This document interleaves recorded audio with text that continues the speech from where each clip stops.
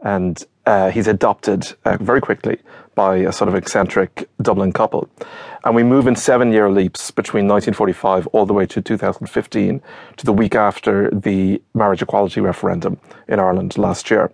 And we follow his life as we see how he changes during that time, how Ireland as a society changes during that time, and how he reacts to his recognition of his own sexuality because he's gay, and how that fits in to Ireland, and how eventually he becomes part of society.